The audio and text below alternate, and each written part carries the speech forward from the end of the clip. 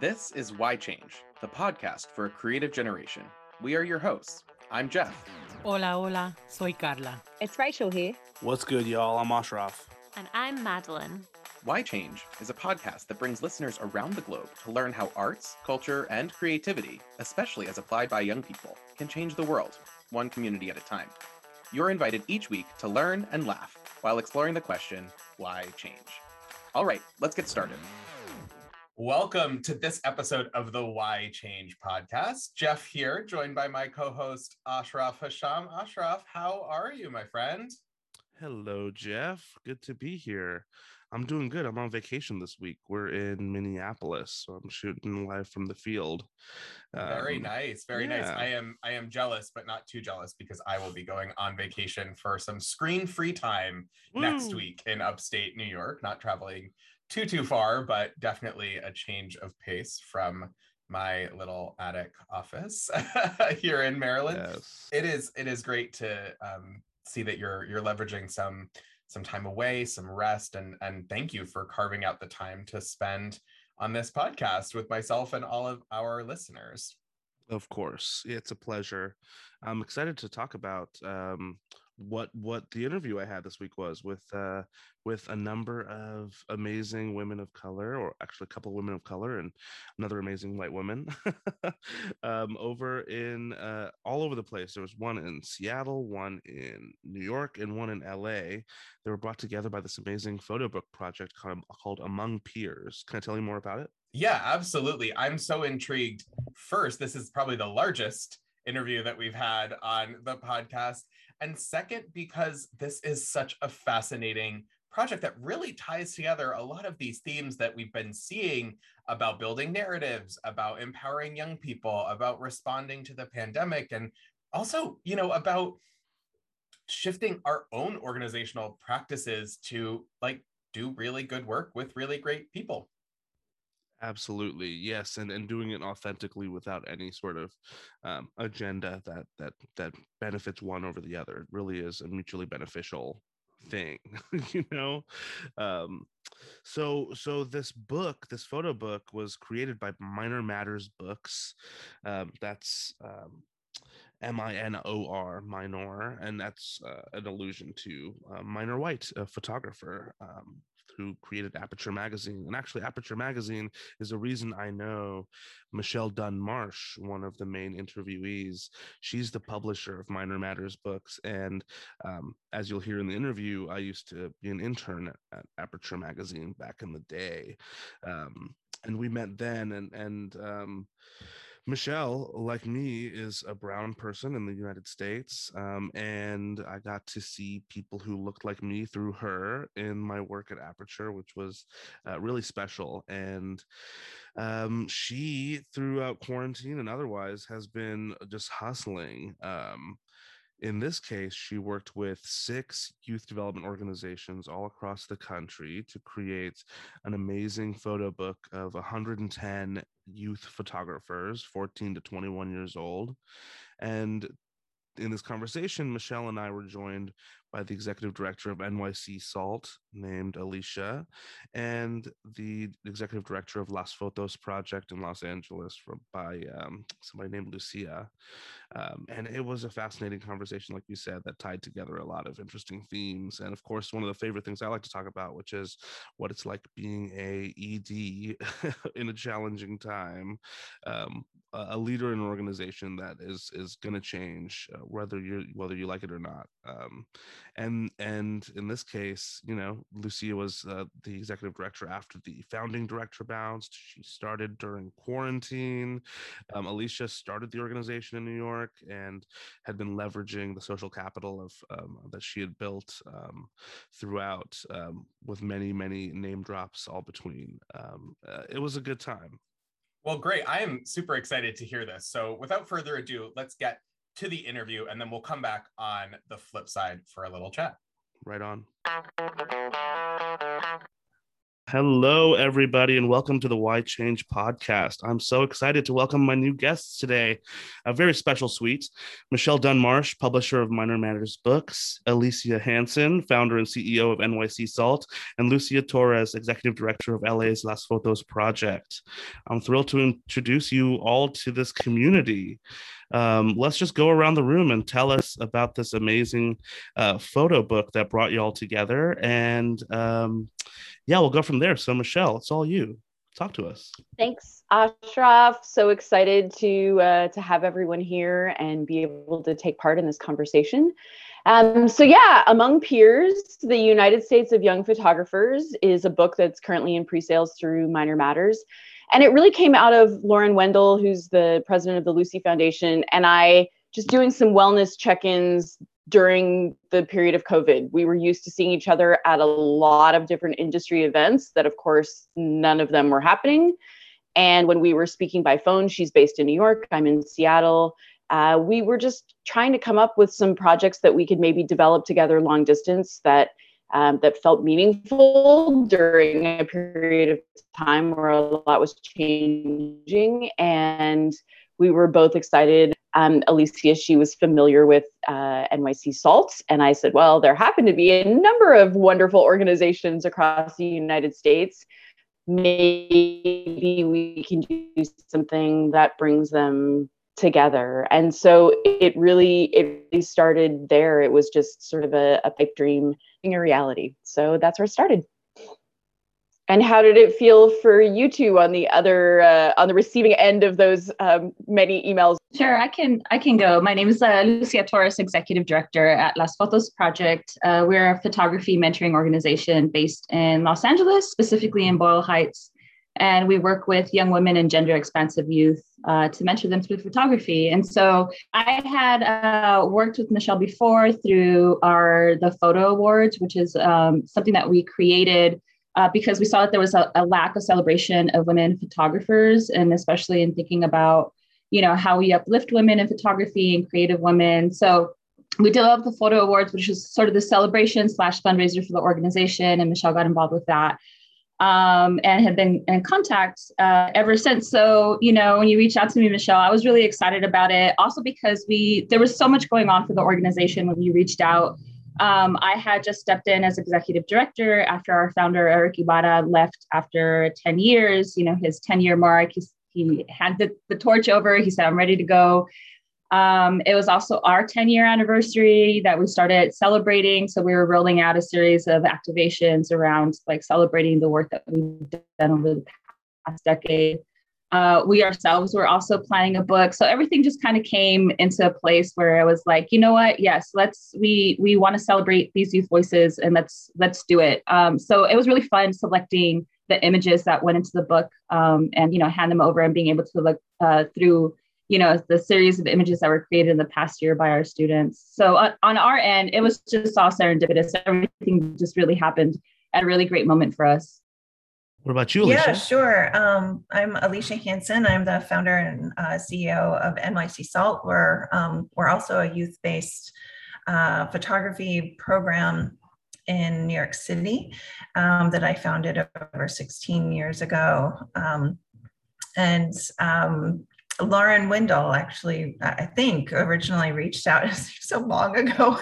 The past 18, 19 months seem like they happened so quickly, but they also feel like the last year and a half has just been kind of nuts. And everything has gone in slow motion. And then definitely coming out of the pandemic and thinking about in-person programming in 4 weeks is kind of crazy, but it's really great to be a part of this and to think about, or not think about, but to celebrate our young people.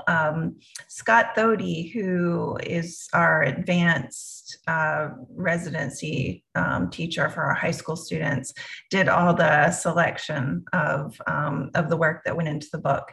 And I know actually it also for us coincided with with a book project that we did. We've done 2 book projects throughout COVID to celebrate the voices and stories of our young people.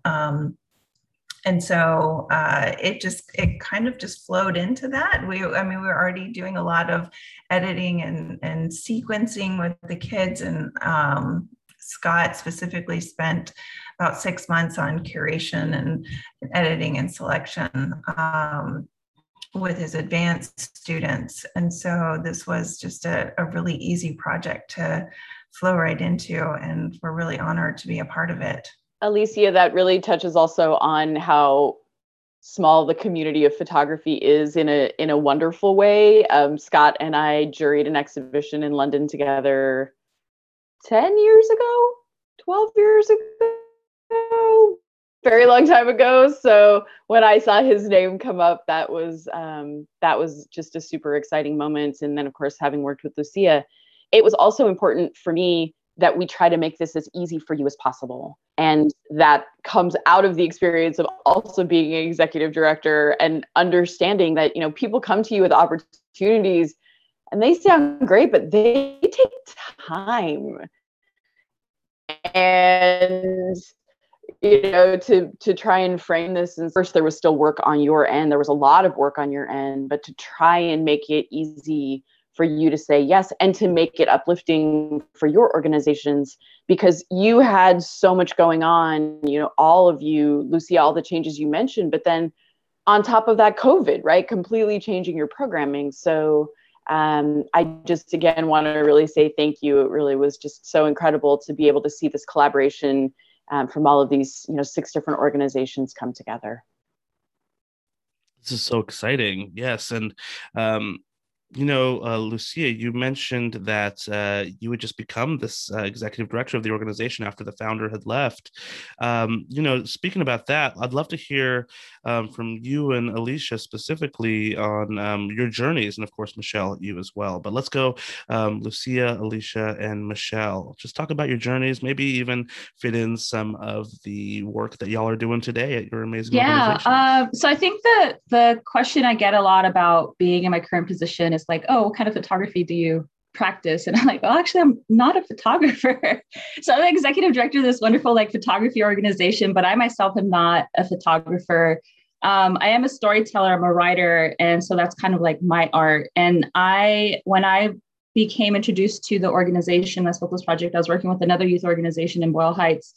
And I went to an exhibition that they had. And I have to say the organization has grown so much in the past, 10 years. And, because of Eric's vision, our founder, his vision, just his tenacity to do work, it blew up. It's just talk about glow up, it's amazing what happened with the organization.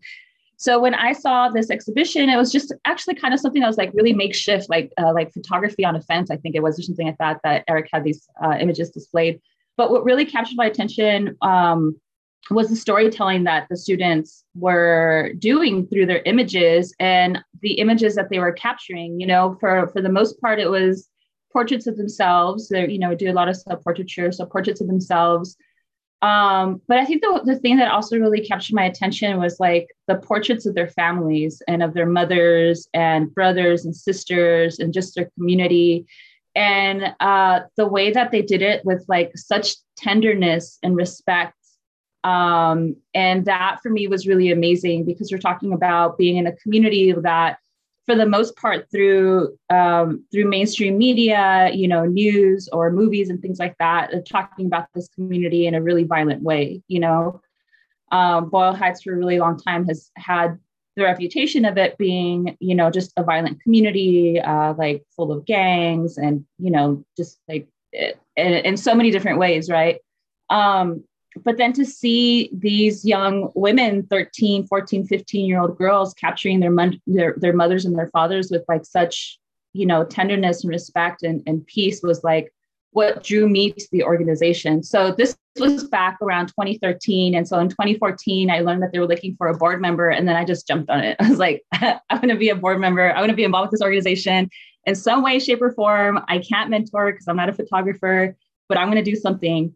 So good. And so I had been involved with the organization since 2014 as a board member. And then I stopped being a board member, but I kept volunteering with them during like our annual festivals and things like that.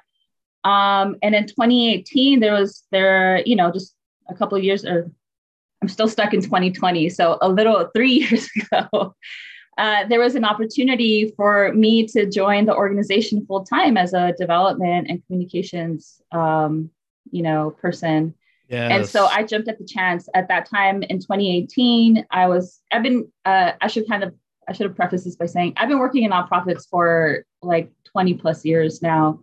So I've always been in the nonprofit world.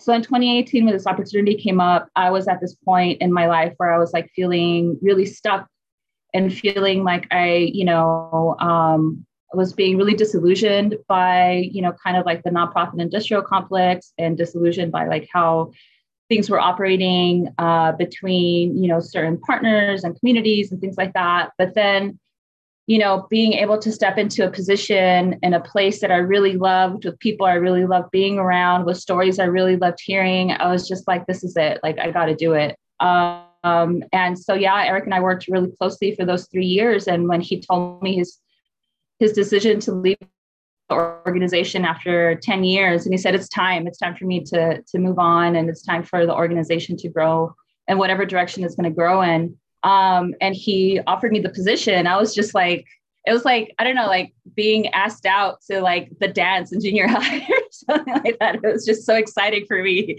It was like one of those things like, oh my gosh, dream come true. Yes, my dream job. It's like, what is that song? You're on vacation every day when you love what you do. And so that's kind of how I feel, yes, like I stepped into it in such a funky time. I mean, 2020, COVID, pandemic, we lost there was so much going on, but like, just to be able to work with the team that I work with and do the work that I do, that has really, I feel like, I think the stepping into this position has really like been such a gift for myself. Like it's felt like a gift for me. It feels like so great. And it's not only shifted, of course, myself professionally and what I do, but even just like personally and the way that I see it and engage with the world. It just, within a year, I feel like it's really shifted a lot within me. So that was kind of like my journey into the position where I'm in now. That's so great. Thank you so much. And you mentioned the amazing work that you've been doing in the nonprofit sector before this job. What kind of work had you been doing? Was it in the arts sector as well? I was doing a lot of youth work. So I've always done youth engagement and youth development work, which is one of the reasons why I felt like this was such a perfect fit. And so I actually started off my nonprofit work doing youth organizing for an environmental justice organization in the San Fernando Valley, which is, the suburbs of Los Angeles. And then I was working with families doing disability rights. And so I was doing that for a little bit. And then I started working with still young adults, but older, like 18 to 24 age range. Before I was doing a lot of like middle school, high school. And then I started working with 18 to 24 age, doing a lot more professional development and economic justice. So it's always been around the realms of youth organizing, youth empowerment, youth development, really anything that kind of puts the power and uplifts the voice of young people is what I've done for the past 20 years or so. And one last question for you, Lucia, which is talk to me about like some of the impact. I know that you're an executive director now, and so probably a lot of what you talk about is quick pitches. So give me a quick pitch of the impact that Las Fotos has had in the community. Sure. Yeah. Do tons of quick pitches and 200 word or character limits in our grant applications. But I really feel that Las Fotos Project is more than a photography organization. We're definitely a community of young people, a community of people who are exploring their identities and people who are exploring their culture and how they fit within the world around them. And so the impact, as far as the impact the organization has, it's offered a safe and inclusive space for these young people to come in and explore their positions in the world and offer them a platform to be able to step into those positions. And we just do it through photography because photography is, a universal language for a lot of people who have sight, right? That they're able to see the stories and they're able to connect to stories and see themselves in the images that our students capture. And for our audiences who don't have sight, we do have like the written component where they're able to hear a description of what's happening, in the image as well. So that's, I feel like, in a nutshell, who we are. We are a community within a community. Well, that's beautiful. And the way you talk about accessibility in photography is inspiring as well. I'm not sure if I've heard any of that language in regards to it. As a visual medium, of course, there needs to be some level of access. And of course, COVID has taught us many things. One of them is the necessary need for accessibility. Well, thank you so much, Lucia. So good to hear from you. And I'll call on you a little bit later when we talk about the collaboration on this project. But let's move over to Alicia. You mentioned 16 years ago, you founded this nonprofit, NYC SALT. Tell us about that, what you were doing before that led you to it, and a little bit of what NYC SALT is up to nowadays. Sure.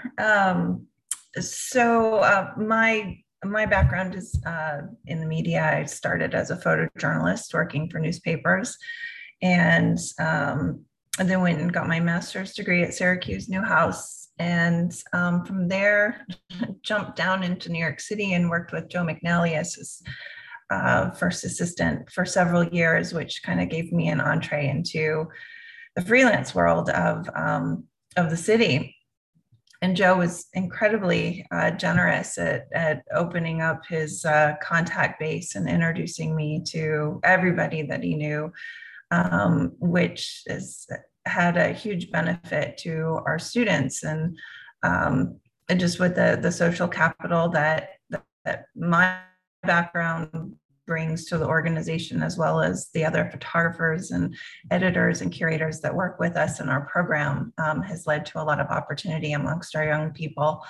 But in 2005, I just finished actually a little bit before that, I'd finished worked on a story with Joe. Actually, our first story that we worked on together was a story about airplanes for the centennial year of flight. And it was the first all digital story for the National Geographic. And so in that story, I worked with Joe, and we brought in a lot of what was really new technology at the time, and figured out the workflow of how digital would work. Worked a lot with different manufacturers, camera companies to work through that story for over 6 months. And coming off that project, I thought, wow, this could be a really cool thing to teach kids because it's really neat. And I started a career in film and transitioned over at the newspaper in the early 2000s, and started out shooting digital, actually with the Atlanta Braves, and a lot of sporting events because of deadline issues. And that's kind of just like what started it. A friend of mine had seen the documentary Born into Brothels, which is a story about a photographer that teaches a bunch of young kids in the brothels of India, in Calcutta. And she said, let's do that in New York. And I said, well, if you set it up, I'll come and teach. And so she did. And then she went back to London 6 months later, and I was left with 8 middle school boys that I continued to teach, and developed a business plan. Saw the nonprofit that I was working with use my resume to bring in a lot of money to the organization. And so I figured out how I could do it on my own. And that's just where we started. We started with 8 kids and a computer and no cameras. I think we bought our cameras with the first proceeds from a show that we did. And it's just been one foot after the other ever since. And now I think, well, in a good year, we serve over 200 kids, depending on our funding. And I take a very practical approach to photography. and we use photography as a pathway to college and career.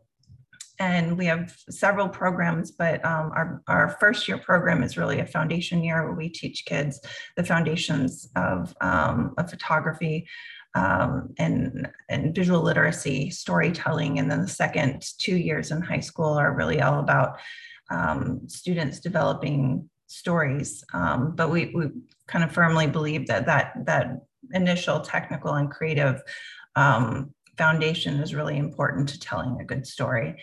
And we have a college program that is about college persistence and helping our alumni get internships. And then during COVID, I started an emerging artist program that we're starting our second cohort of right now. Actually, they should get emails today about acceptances at some point when I have time to send out emails. But we're really excited. We just moved into a new studio on 26th Street and 6th in Manhattan, and which is one of the silver linings of COVID is commercial space in New York went down. So I'm excited about coming back in person. One of the things that almost 100% of our kids said at the end of last year was that they really hated virtual learning, and they were really sad that they couldn't be with their friends in the studio. And so I'm excited to open that. Hopefully, I'm pretty sure we're going to open that back up in September and embark on a new year. Oh my gosh, that's so exciting. I have so many questions. So the first is, what's the name about NYC SALT? So keep that in your pocket. And then my second question is really more of a, I guess, more of a statement, which is that the idea of photography as career connected learning and as a pathway to see young people through to their futures is salient for sure. And for me in particular, I wrote my college essay about photography back when I was in high school, and the darkroom in high school was totally a space for me to find myself, and among all the chemicals and images that were being presented and manifesting. And I can imagine that now with not only digital, of course, but of course, these internship programs, college programs, emerging artist programs, visual literacy, storytelling, it's all codified now in a way that young people have access to. So I just want to thank you for doing that work, and especially in a space in Manhattan where it's so close to the creative center of those worlds. But yeah, tell me about the name NYC SALT. How'd that come to be and connect with the organization? I don't know. It's one of those random thoughts that you have when you're not online and can't look at your phone, and your mind starts working. NYC is where we are, and SALT is something that flavors, it preserves. It's something we can't live without. And I always envisioned our organization as a visual arts organization, not just a photography program, but focus on all the communication arts in terms of graphic design and illustration and filmmaking. And we do a bit of that, but our main core is photography. So SALT is something that I salted the earth, something that I wanted to see our students to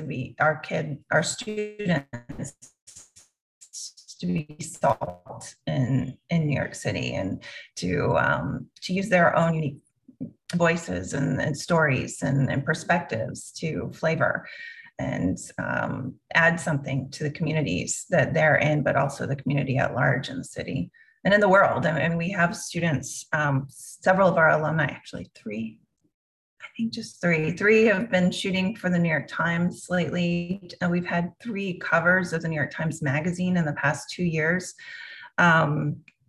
Malik Sadebe, one of our alumni, has a picture on auction right now in a collection called Say It Out Loud at Christie's. And so we believe in a long-term relationship with our students, and that's where we've seen huge outcomes in terms of, them being salt, and contributing to the world with their own uniqueness and perspectives and storytelling. That's kind of the end game for me, like, is getting a kid to work at the New York Times or Vanity Fair. We've had Time, Rolling Stone, Wired, a host of different publications, and they're just 23. Like, our oldest graduating class is about 23. So, so they've got a long way to go still, but editorial is usually the starting place when you're coming out of school, and I'm really excited to see our students' careers expand. I love that. Thank you so much for sharing the amazing work these young people are doing, and rooms that they're getting into. It couldn't have been without those social connections and social capital that you mentioned from the creators, the photographers, the editors, the curators. I love that you mentioned that the organization you were working for before was using your resume to be able to get all that money in, and now you're able to do that, and you're able to extend that to the young people you work with as well. And so that's a beautiful ripple effect. And you mentioned that the part of the most engaging part of quarantine for these young people was this making of work, and perhaps the worst part of it was not being able to engage with each other. And I know something that I learned in my work at the City of Seattle's Office of Arts and Culture. We support the Media Arts Skill Center at Seattle Public Schools in their Career Connected Learning and Career and Technical Education department. And those were the classes during summer school last year that were the most engaged. That's where families and students alike were like, this is virtual learning done right, project-based learning, stuff that is coming out and has expression built in, and not just work for work's sake. And it totally lands with me that, of course, this is the most engaging type of work to be doing when you're stuck in a global pandemic. And of course, young people will need each other to get through it. And this is just one way that they're keeping in touch with each other, as through these mediums. Not to mention the Instagrams and TikToks and the other ways that they're creating, I'm sure, outside of just the formal photography itself. So cool. I want to transition over to you, Michelle. One of the ways that you and I know each other is that I, as a young undergrad in New York about 10, 11 years ago, was an intern at Aperture Magazine. And I saw a name, Michelle Dunn Marsh, as a publisher. She had long gone when I was there, but we ran into each other in Seattle afterwards. And I was like, is this the real Michelle Dunn Marsh that I saw in these old photo books and old magazines that are on my desk? And it was you, and we now share the same hometown, and probably have before, but I've been loving to get to know you and your work since my days at Aperture Magazine, and after, of course, I'd written my college essay on photography and all those things. To know that somebody like you, who looked like me in Seattle, was around continuing to do this work was huge for me as a young professional growing up. And I'm so happy to have you on this podcast. Talk to me about what you're up to nowadays.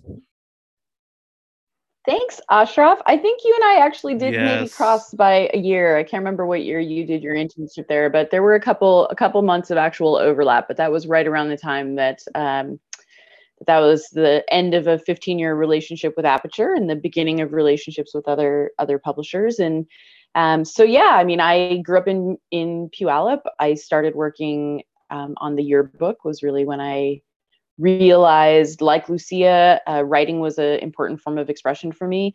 But getting into an environment where images and words were coming together and magic was happening as a result was such an exciting discovery, really. And it traveled from there into when I was a student at Bard College. I started with a group of friends, a yearbook there.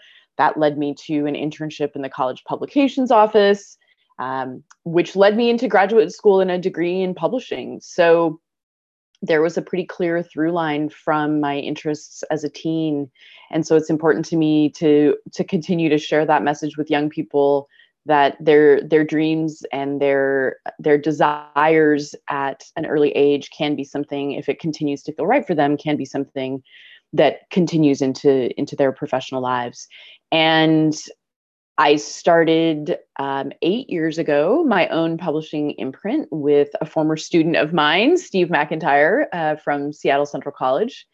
So we started Minor Matters in 2013, and it was an opportunity to try and publish with community engagement in a different way. And so all of our projects, we conceive them, we release them to the public for a pre-sales period, and if we can get a base level of support, then the book actually goes into print. So we've produced 23 books this way, and it's been a really exciting wow, process. 23 books. That's fantastic. Is this your first book that is youth focused?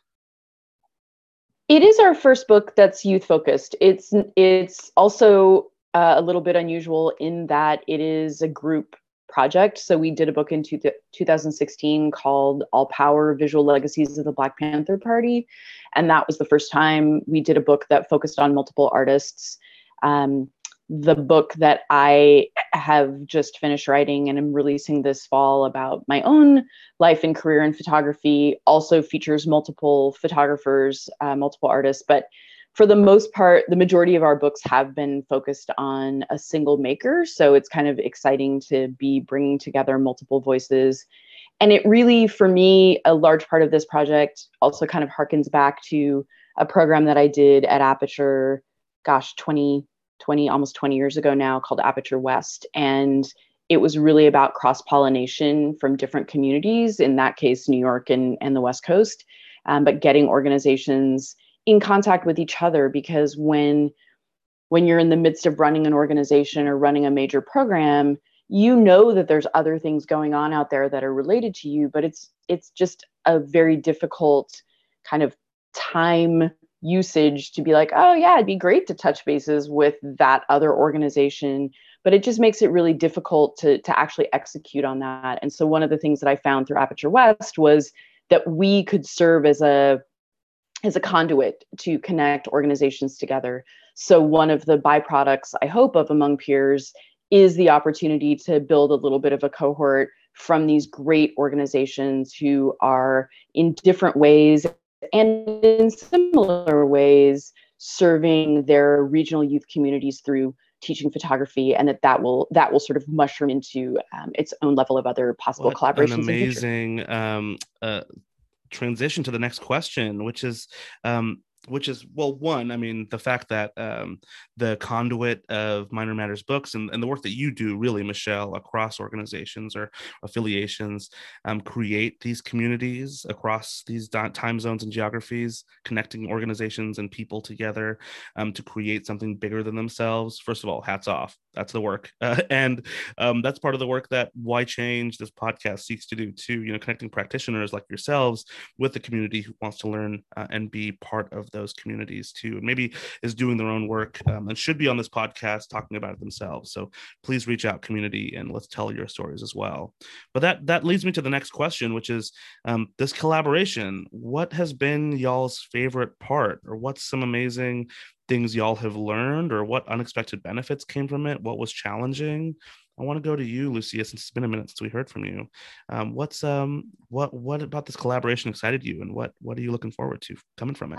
Yeah, I think for me, the exciting thing was, as Michelle mentioned, just, when you're in the day-to-day of your organization, like your priority and your focus really is providing a space for the people that you serve and the community that you serve, so exactly like Michelle, when you were saying that, I was like, yes, 100%. Like, there's so much happening out there, and there are so many great organizations and people like Alicia working on projects very similar to yours that you wish you can connect with. But it's just, we are human. As much as we want to believe we're like superhuman, we are human and have, just our limitations, or our own, capacity and time and things like that. So for me, the exciting thing was the fact that we had this very willing and excited party on behalf of Michelle and her team to bring all of the organizations together who are doing, similar work, and to bring all of these voices from across the country together.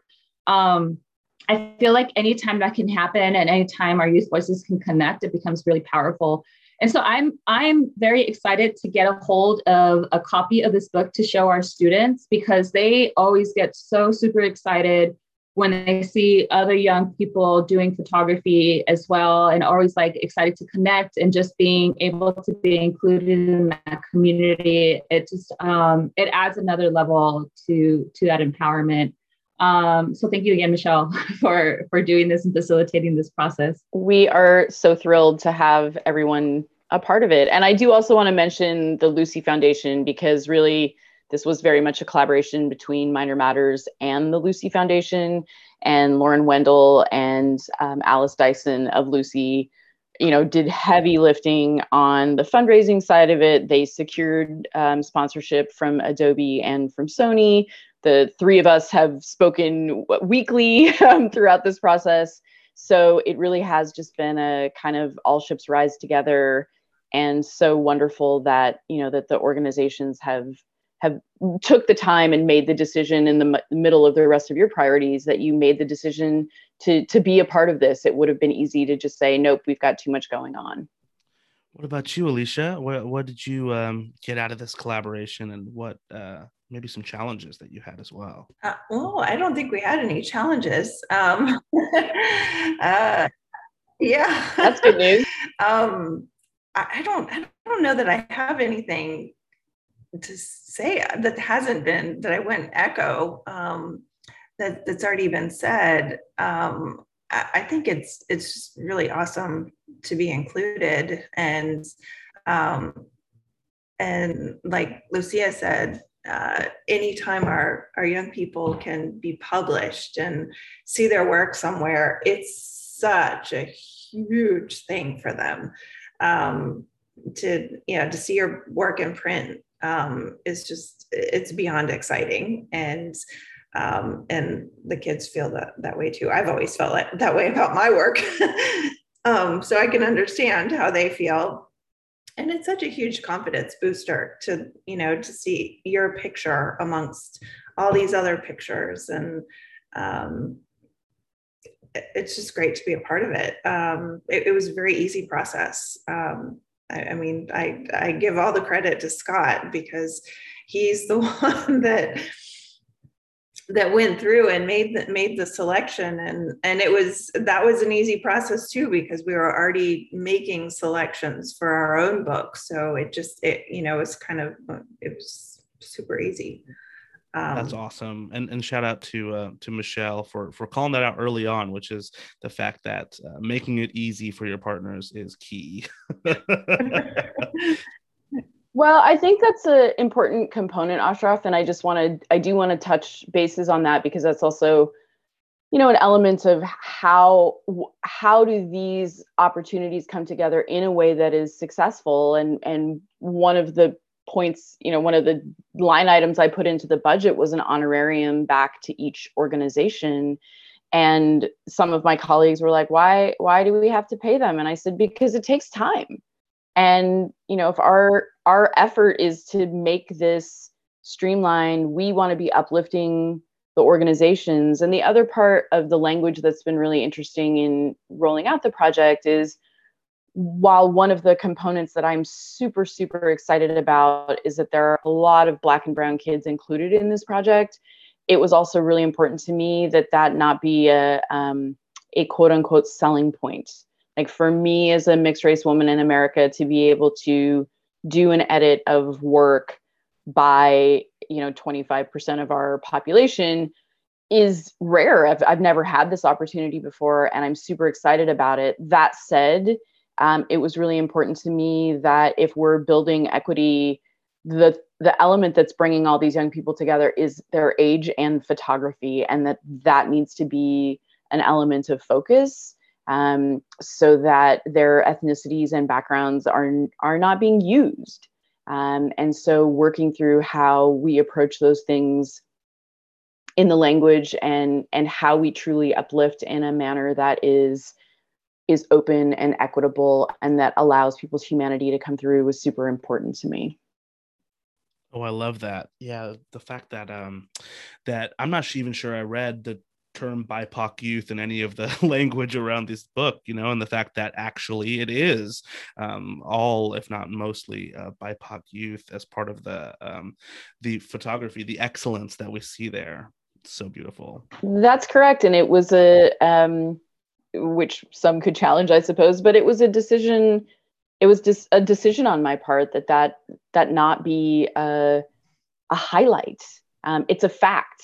And I want to normalize that Americans of a broad variety of backgrounds, that youth of a broad variety of backgrounds are part of photography. And that shouldn't be a surprise or a selling point. It should just be a reality.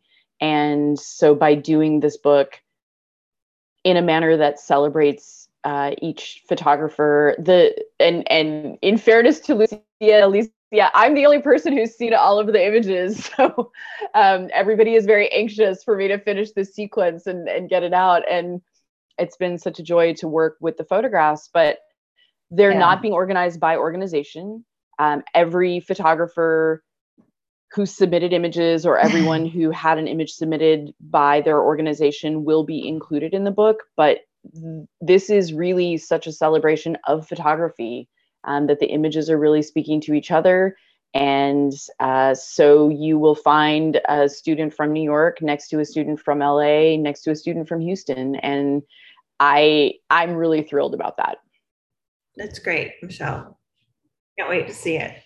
Well, I also know that you all had book projects going on. So this was an opportunity to do something that would be, complementary and would allow, I hope the book will be a teaching tool, for the work that you're doing, and to be able to have conversations about, let's look at, how the books that we did for our own organizations are different from among peers, and allow there to be a dialogue there, that more things in print, giving our young people an opportunity to understand different forms of communication and how the screen is different than the wall and is different than a book is always a beneficial thing, I think.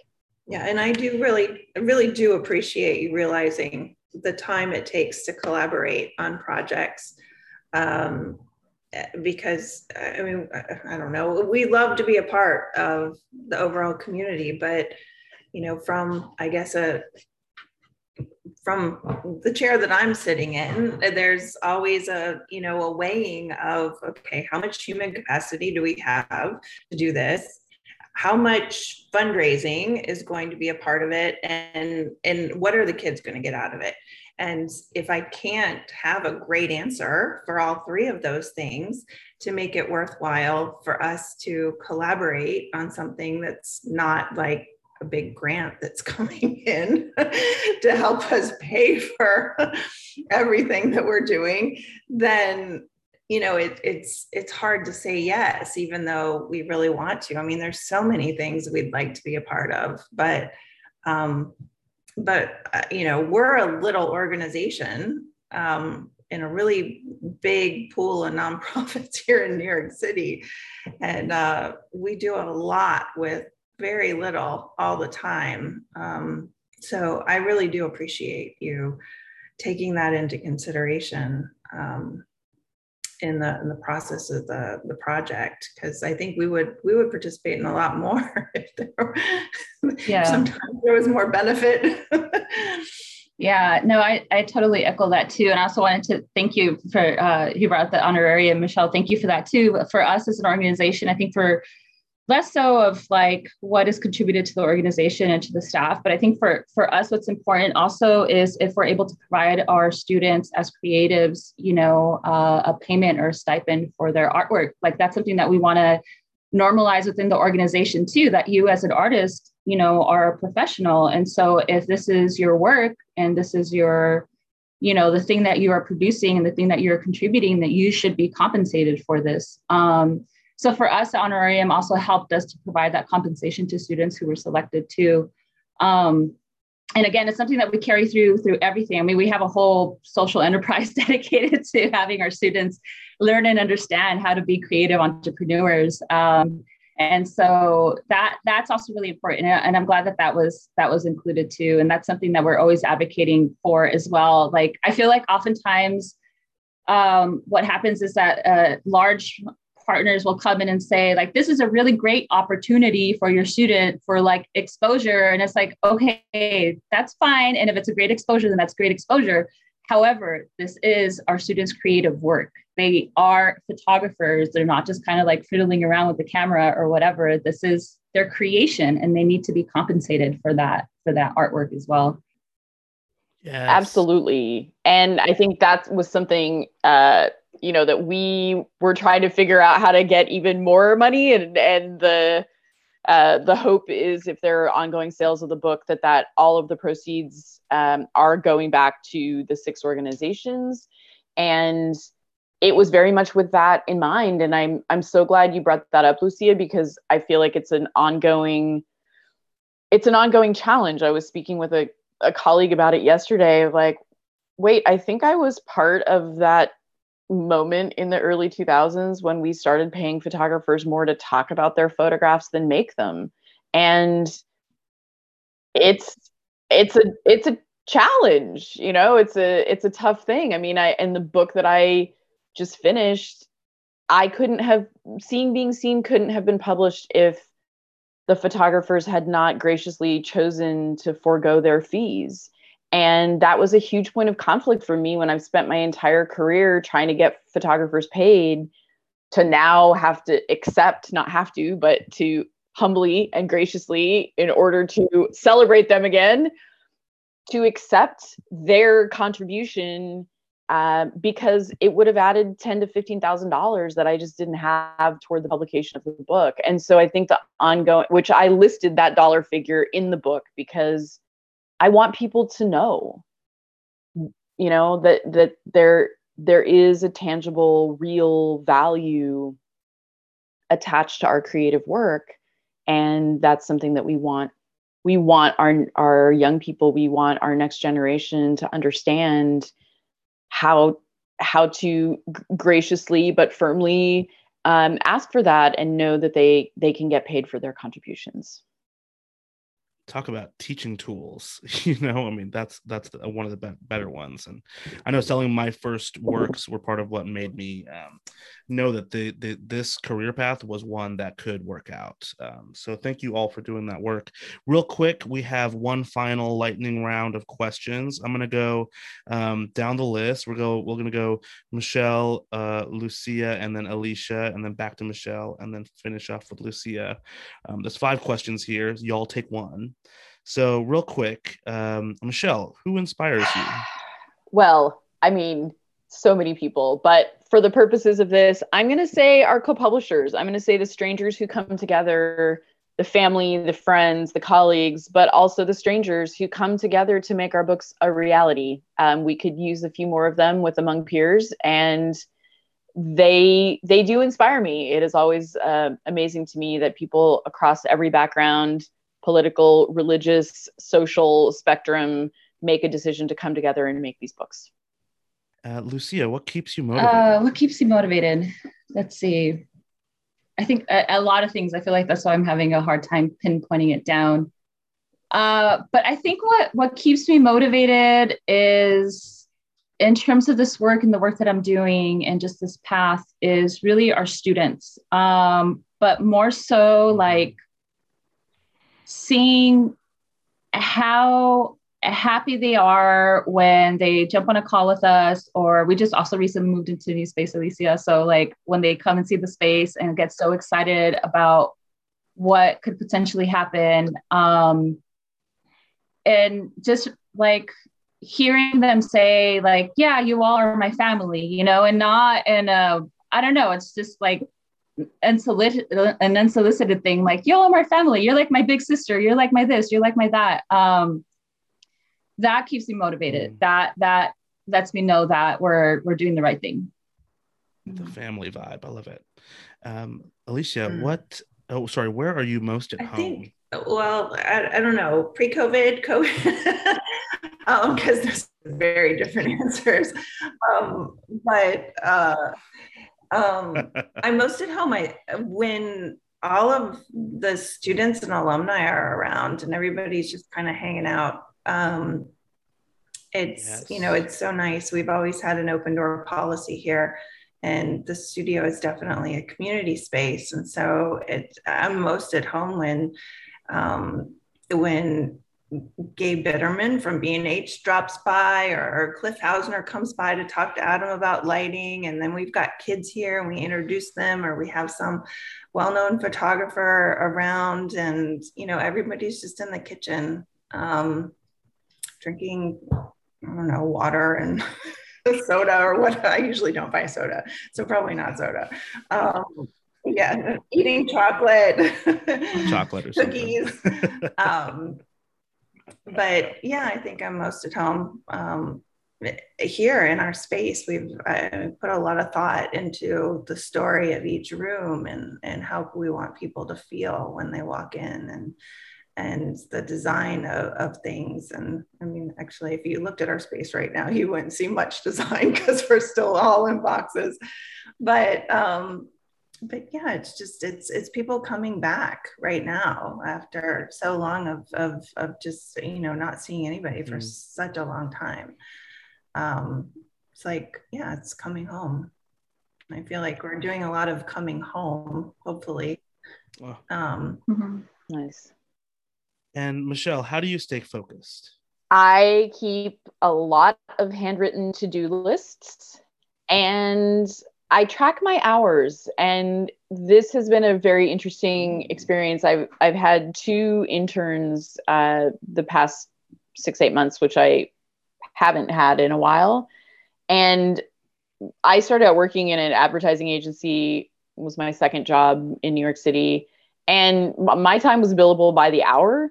So I had to know I spent an hour and a half on this, or 4.5 hours on that. And it's a very weird habit, but my date book is still full of, it will say I spent, an hour recording the podcast for Why Change. And it's a good skill set for young people, I think, to build early, is to understand how much time it takes to do whatever given task you're doing.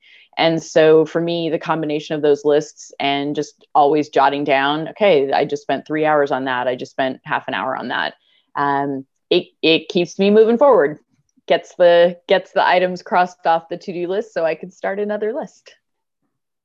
I love that. It's a new skill that I just started taking part of. And okay, so final question to Lucia: why change? Why change?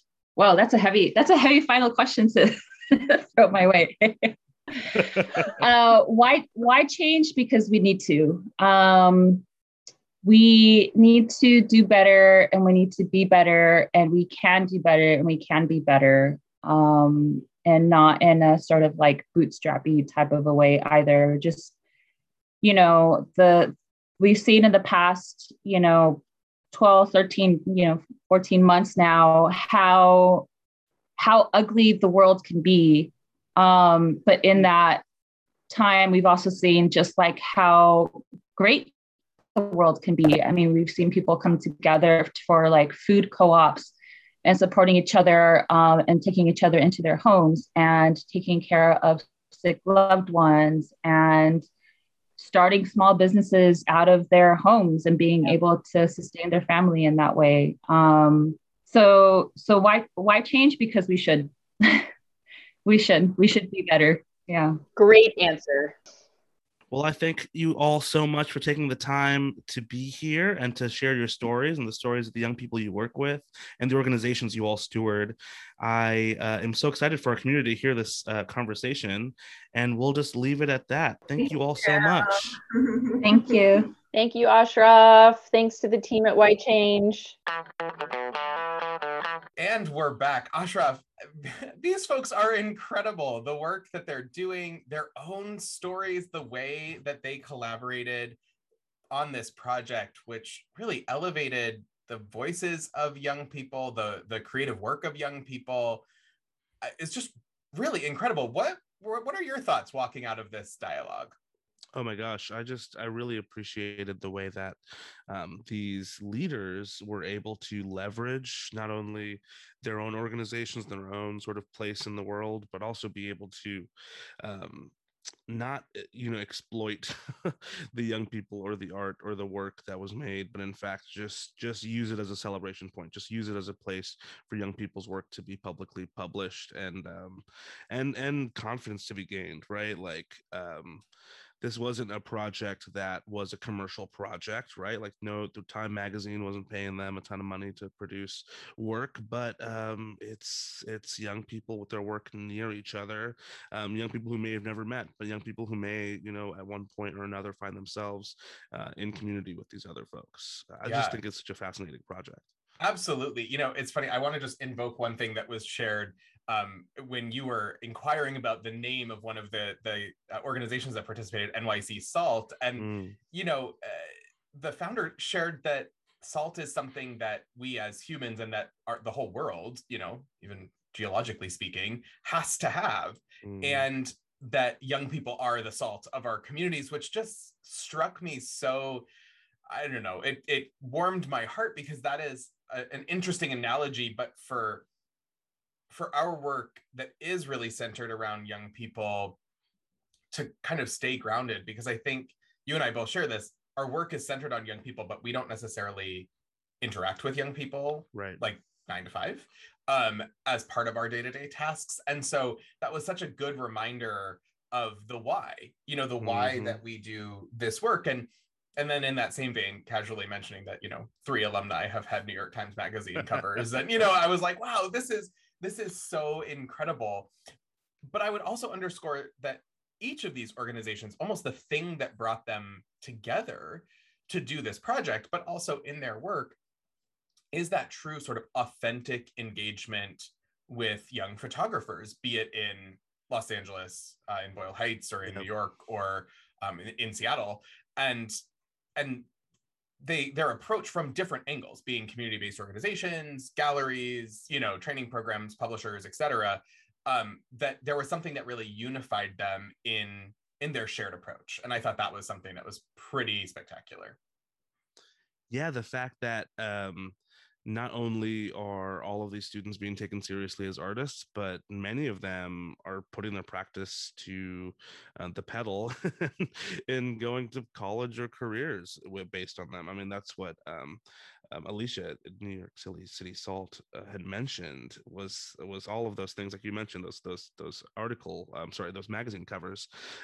But she really talked about career connected learning in a way that I really appreciated hearing about, because as I had mentioned in the podcast too, the fact that project-based learning like that is the most enticing to a terrible state of affairs, like a forced quarantine and forced school closure, and forced not being able to be with your communities and your people and your fellow youth. This is really what keeps people going, and I've seen that in my work in Seattle, and now I'm hearing about it elsewhere. It's really interesting. Yeah, I would underscore that as well. It really stuck out, and admittedly, perhaps it's because I'm editing a final report right now on the same topic, but one of the things that stood out to me was how, from each of their perspectives, and they shared this throughout the interview, so drawing sort of a through line connecting those points, they talked about how COVID, as devastating as it was, presented an opportunity. The organizations all had some sort of new kind of response. Now, at Creative Generation, we looked at youth serving arts-based organizations over the pandemic. We call it the multiple pandemics in our articles, because it was not only COVID-19, but the recession, the political unrest, the communities grappling with the murders of innocent people, the hands of police or vigilantes. And, the reality is, though, in great disruption, there are opportunities that are presented, and not discounting lives lost or trauma occurred, but to say, that, well, the real estate market commercially in New York City collapsed, and it means that, one of the organizations could find new space in a better location to be able to serve the young people that they do, or that someone else was able to take on leadership of an organization and enact some changes that were responsive to their community needs in the neighborhood that they operate in. And I think that that's something that we overlook a lot, is that disruption, though very traumatic sometimes, and especially in the case of, say, the COVID-19 pandemic, also, presents people and organizations with the opportunity to respond to the real needs, rather than these ones that we maybe author into like grant applications, but instead the ones that people are authentically living every day, that are like right in your face at the moment of disruption. Yeah, I mean, Lucia came from work in youth work throughout, right? Like youth, economic justice, civil rights, environmental justice, all sorts of things. I mean, what a great person to be tapped to lead an organization that really is charged to help with the well-being of young people, whole young people, right? And I was really inspired by the fact that this was something that she really called her dream job. And that reminded me of another conversation we had in terms of like the nonprofit industrial complex, as folks call it, and the positions of power that folks are able to get into actually being that antidote to the nonprofit industrial complex, like actually being able to capitalize on the power of making decisions and decisively and with the full understanding of what the implications are, and then just having the authority to do that and doing that and then seeing what that feels like. All of that I think is super important to leadership, and specifically in a crisis like the multiple pandemics we've been in, to your point, Jeff. Yeah, I mean, I 100% agree with all of that. And as a person who leads an organization and a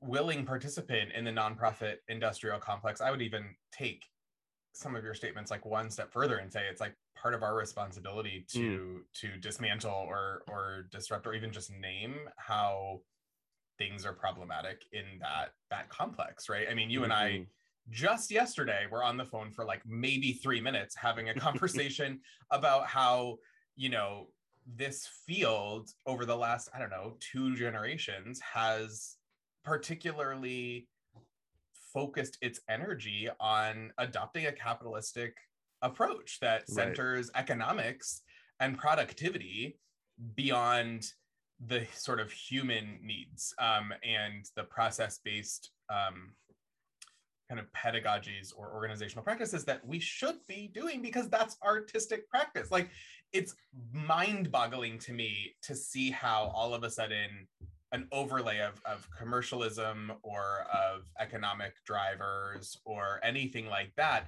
can just kind of like in one fell swoop, like boot collaborative democratic artistic practices like out of the window.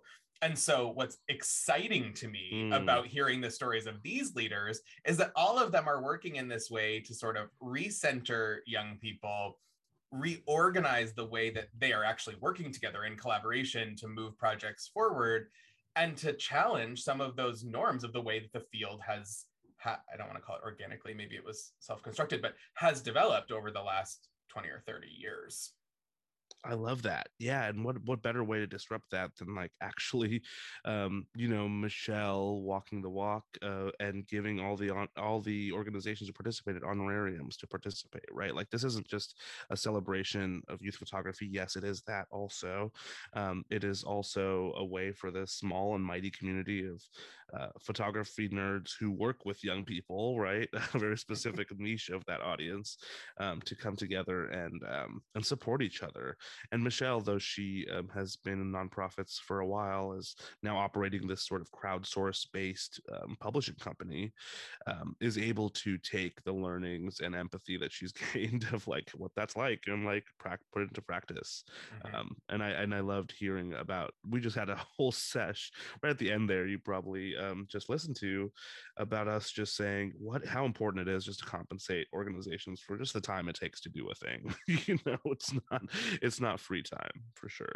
Absolutely. And I think that speaks volumes to the point of when in a position of power to catalyze some sort of project, which is a position I actually find myself in a lot, within sort of the organizational model that is creative generation, we get a lot of really cool opportunities and are often in a position to invite other people in to collaborate.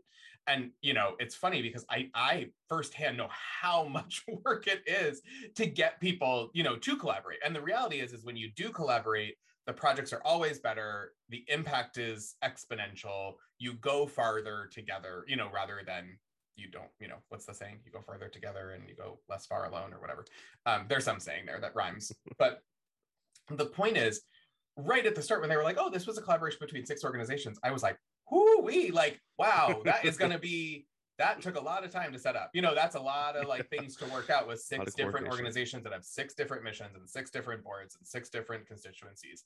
And the reality is, though, is I think from my observation, again, I did not participate in this one, but from what they were talking about and your conversation, particularly there right at the end, is they all just sort of selected the high road to do the thing that made it easiest for everyone to be able to participate. Yes. And that is something that, like, I don't know, we as professionals just get like tattooed on our foreheads because it's such a good rule, to live by. I love that. That's so good. Yeah, and not only that, but the fact that how did these organizations even get chosen, right? Like, we didn't really talk about that, but it's clear that these organizations are authentically serving their communities, right? And it's clear that, like Michelle talked about in the conversation, there's many Black, Indigenous, and other people of color, or young people of color in this project, and it's authentic in the sense that it's not like a shtick. It's a fact, like Michelle had said. The fact that these talents, another word that we have examined before on this podcast, are not just going to be the same type of young person that maybe one expects to be in a book of this caliber and quality, but in fact, the fact that they are all Black, Indigenous, or other young people of color, like that's a beautiful thing. And it's not advertised, right? It just is what it is. I feel like that's such a beautiful, that's a beautiful thing to be able to just boast without needing to boast, right? It just, the quality of the work speaks for itself. Yep, I 100% agree with that. And that is something, I mean, my feelings on the word talented, but it certainly, I think, speaks volumes to the ethos that was created in this project, in that people, particularly the adults in the equation, are uber comfortable ceding their power, elevating folks, and that just being the work itself, right? It's not we don't need to celebrate the fact that they're elevating young people, that's just what it is. It is. And it's authentic in that way, which is something that I think we can all learn, because to loop back to the conversation about response to the pandemic, when times get tough, it's really easy to just do what we've always done, which is not the path that this group took. They sort of leaned in and continued to do that work and powered through in those really challenging times. I mean, it also speaks volumes, I think, to the approach that this was a concept or an idea or project that was really born out of the fact that they were all checking in on each other. I loved and it super resonated with me at the very start of the conversation, where all of the folks that you were chatting with sort of reflected on the fact that they would often see each other at like industry events or conferences or things like that, which, I mean, about me, like that's where I saw a lot of my professional friends. And then the pandemic hit and those all got canceled, or maybe they were on Zoom, so you maybe like actually saw them but like didn't have the water cooler time or the coffee chat time. And they prioritized checking in on each other, and then out of that checking in came an interesting idea, and then out of that idea came a collaboration, and here we are now with this amazing product. And that's something that I really respect, because it's something I know I've tried to do. And I think I've shared this before in the podcast, there's a couple of professional friend groups that get together for happy hour on various schedules virtually. And it's so nice to have that and truly just maintain those connections, because I know if I just share a little bit of my personal experience in the pandemic, I did not realize how heavily I relied on like professional travel for maintaining some relationships. There are people who I don't think I ever texted Aside from like, hey, I'm on the train to New York, do you want to get a drink? And then we would have like these amazing, you know, connections and really cool experiences and things like that. But I truly relied on that. And so all of a sudden it became more work to be like, I actually really, I care about that person. Like I need to check in on, I need to make that prioritized choice. And that was a little bit of a personal growth moment for me. So it was also reassuring to hear that other people went through that same thing, and it did result, because I also think in my journey, many of the cool things, including this podcast, sort of came out of a similar experience. So it's cool to think about the possibilities that came from a rather trying time, but now, a year and a half later, to see the fruits of those efforts.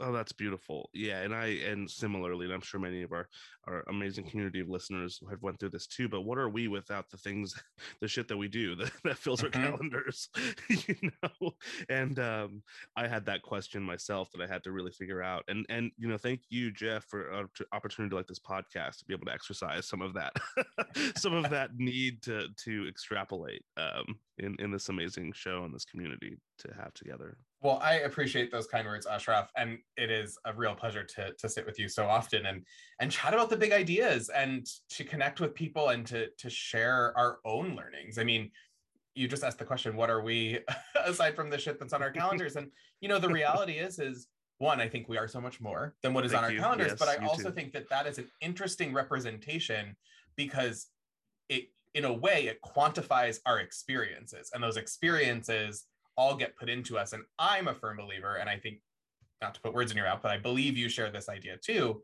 why we're on this podcast, is that we have a responsibility to share. We have a privilege of having those really amazing experiences, being in those rooms, sharing that time with incredible people and incredible work, and that we have that responsibility to share and invite other people in.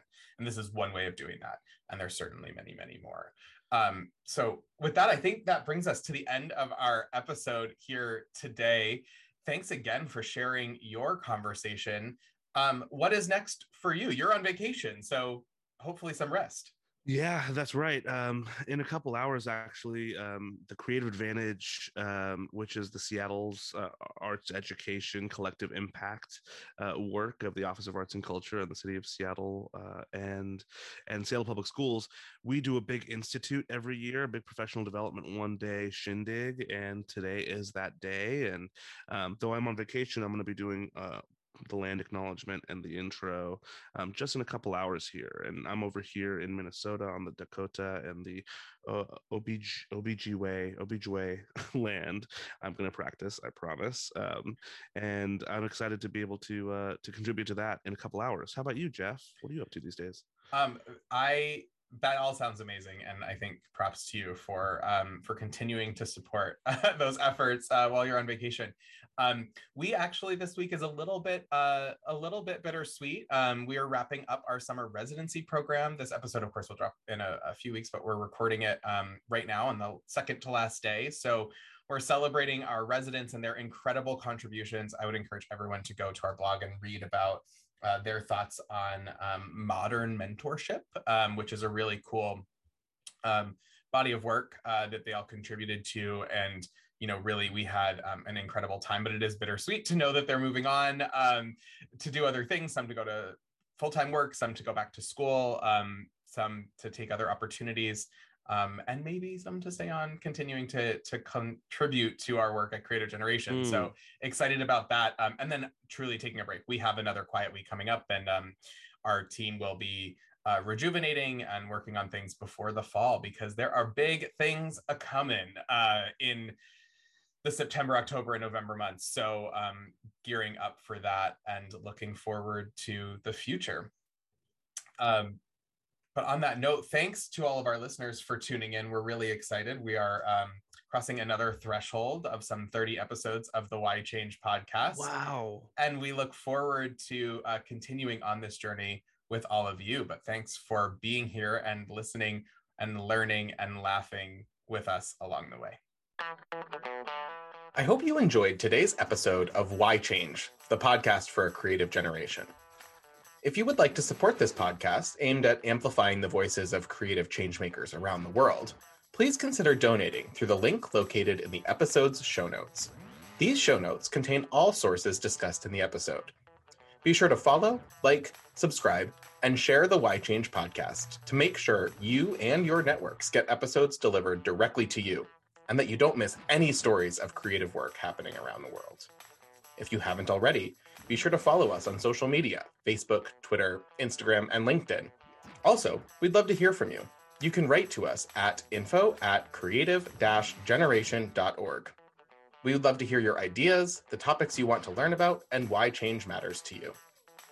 Our show is produced and edited by Daniel Stanley. Our music is by Distant Cousins. A special thanks to our contributors, co-hosts, and the team at Creative Generation for their support.